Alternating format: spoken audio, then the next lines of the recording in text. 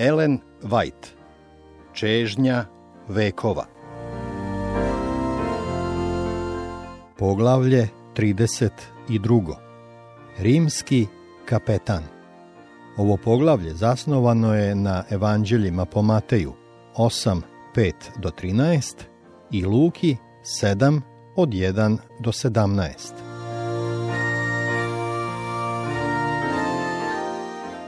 Hristos je rekao plemiću čijeg je sina iscelio: ako ne vidite znaka i čudesa, ne verujete. Jovan 4. glava 48. stih.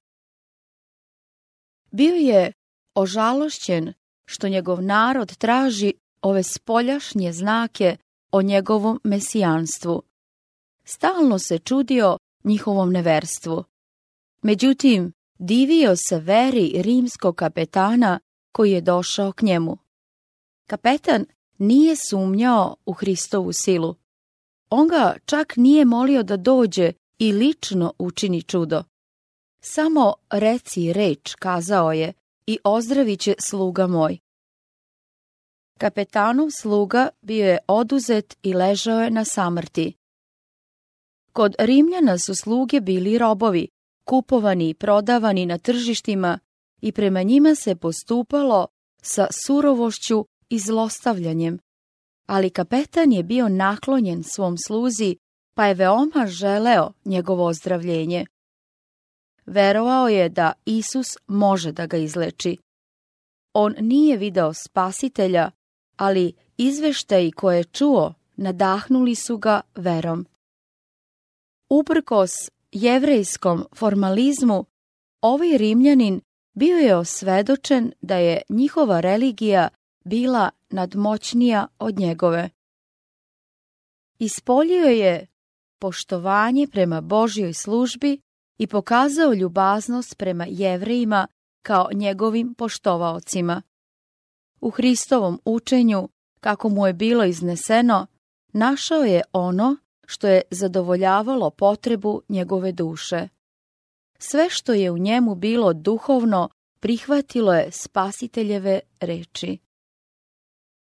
Međutim, osjećao se nedostojnim da dođe pred Isusa i obratio se jevrejskim starešinama da zamole za izlečenje njegovog sluge.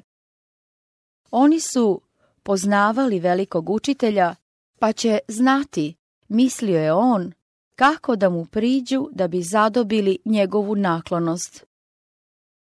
Kada je ušao u Kapernaum, Isusa je srelo poslanstvo starešina, koje mu je prenelo kapetanovu želju.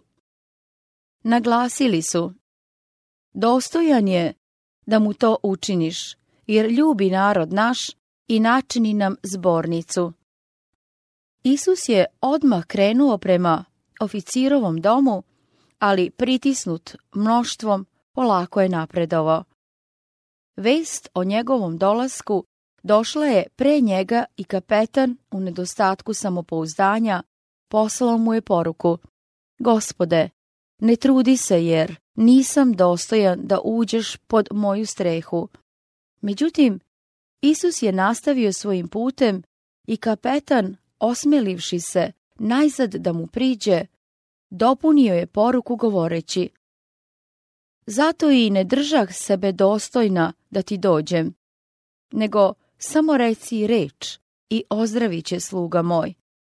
Jer i ja sam čovek pod vlasti i imam pod sobom vojnike, pa rečem jednome idi i ide, i drugome dođi i dođe, i sluzi svojemu učini to i učini. Kao što sam ja predstavnik sile Rima i moji vojnici priznaju moju vlast kao vrhovnu, tako i ti predstavljaš silu beskonačnog Boga, pa sve što je stvoreno pokorava se tvojoj reči. Ti možeš zapovediti bolesti da nestane i ona će te poslušati. Možeš pozvati svoje nebeske vesnike i oni će dati isceljujuću silu. Izgovori samo jednu reč i moj sluga bit će izlečen.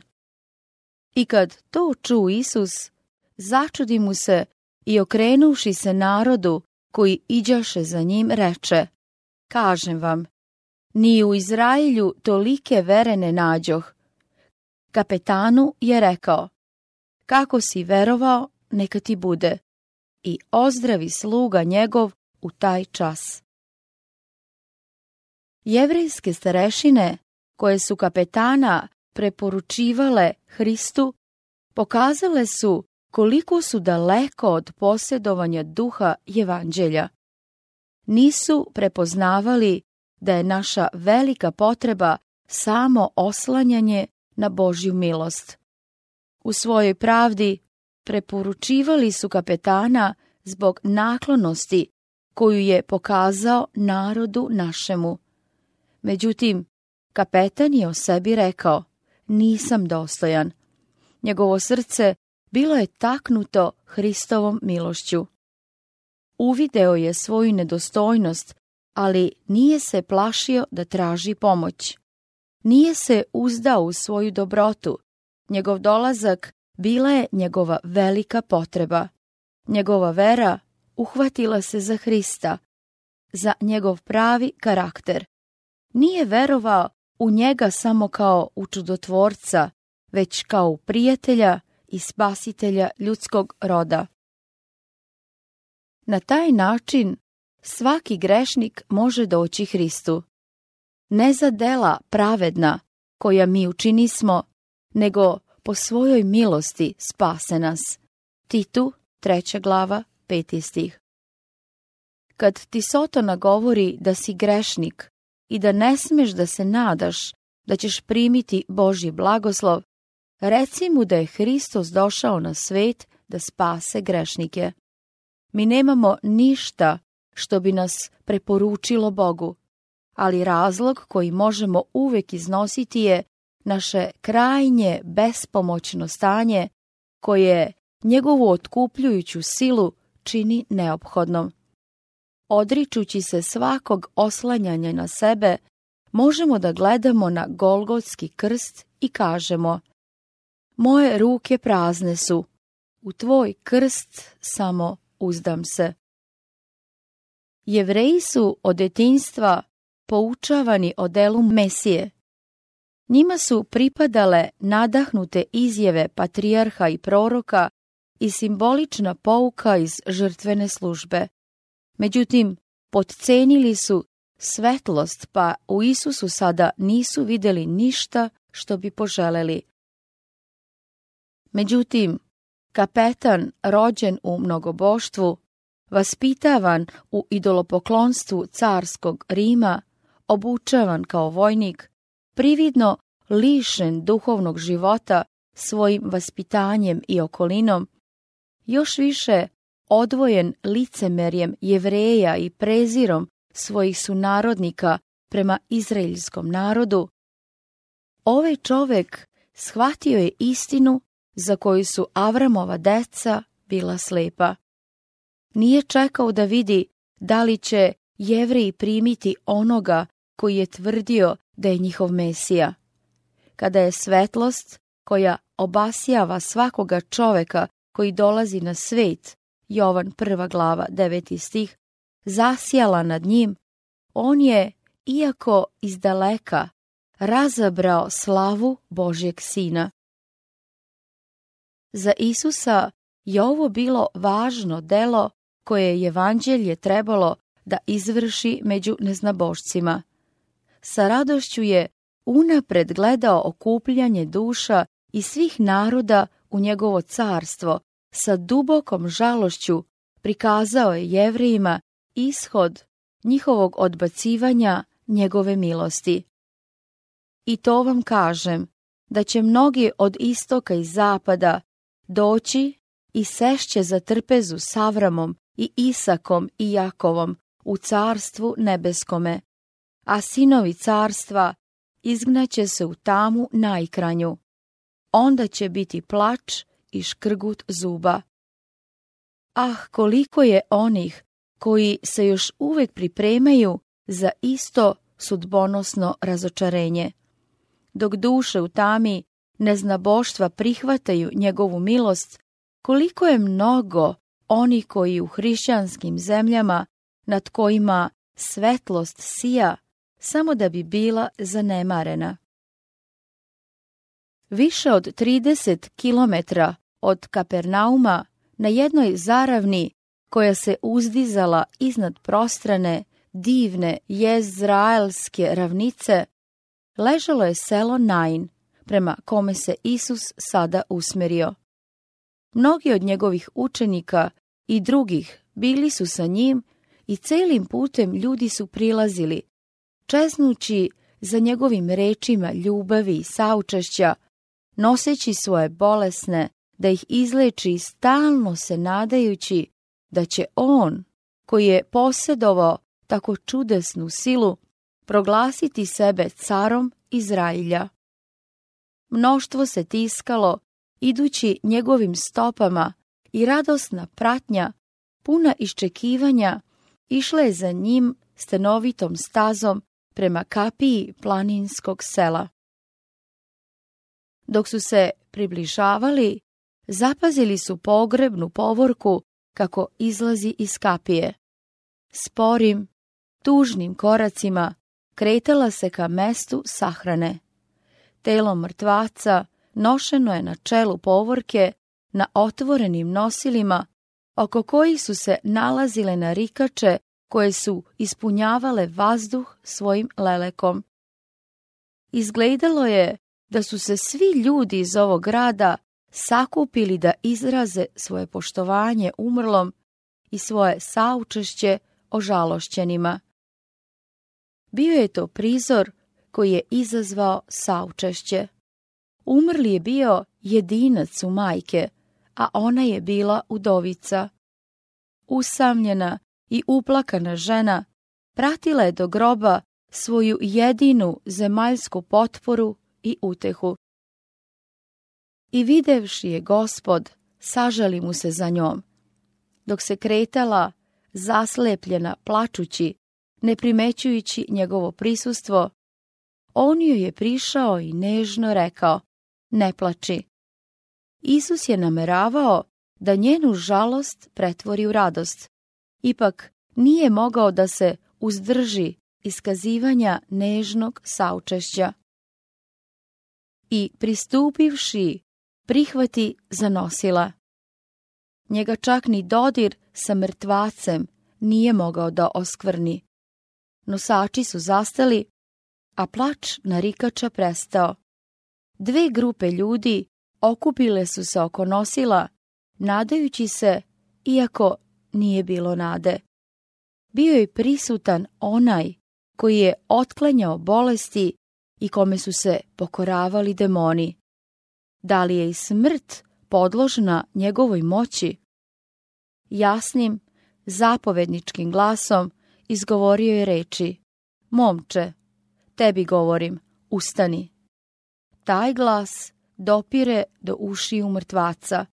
Mladić otvara svoje oči. Isus ga uzima za ruku i podiže.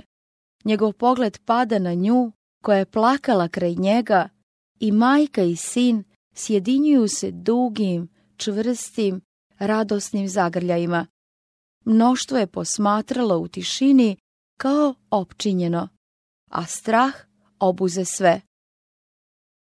Ćuteći i sa strahopoštovanjem stajali su izvesno vreme, kao da se nalaze u samoj Božjoj prisutnosti.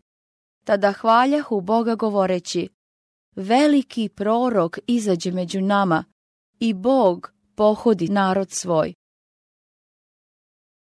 Pogrebna povorka vratila se u Nain kao povorka koja slavi pobedu.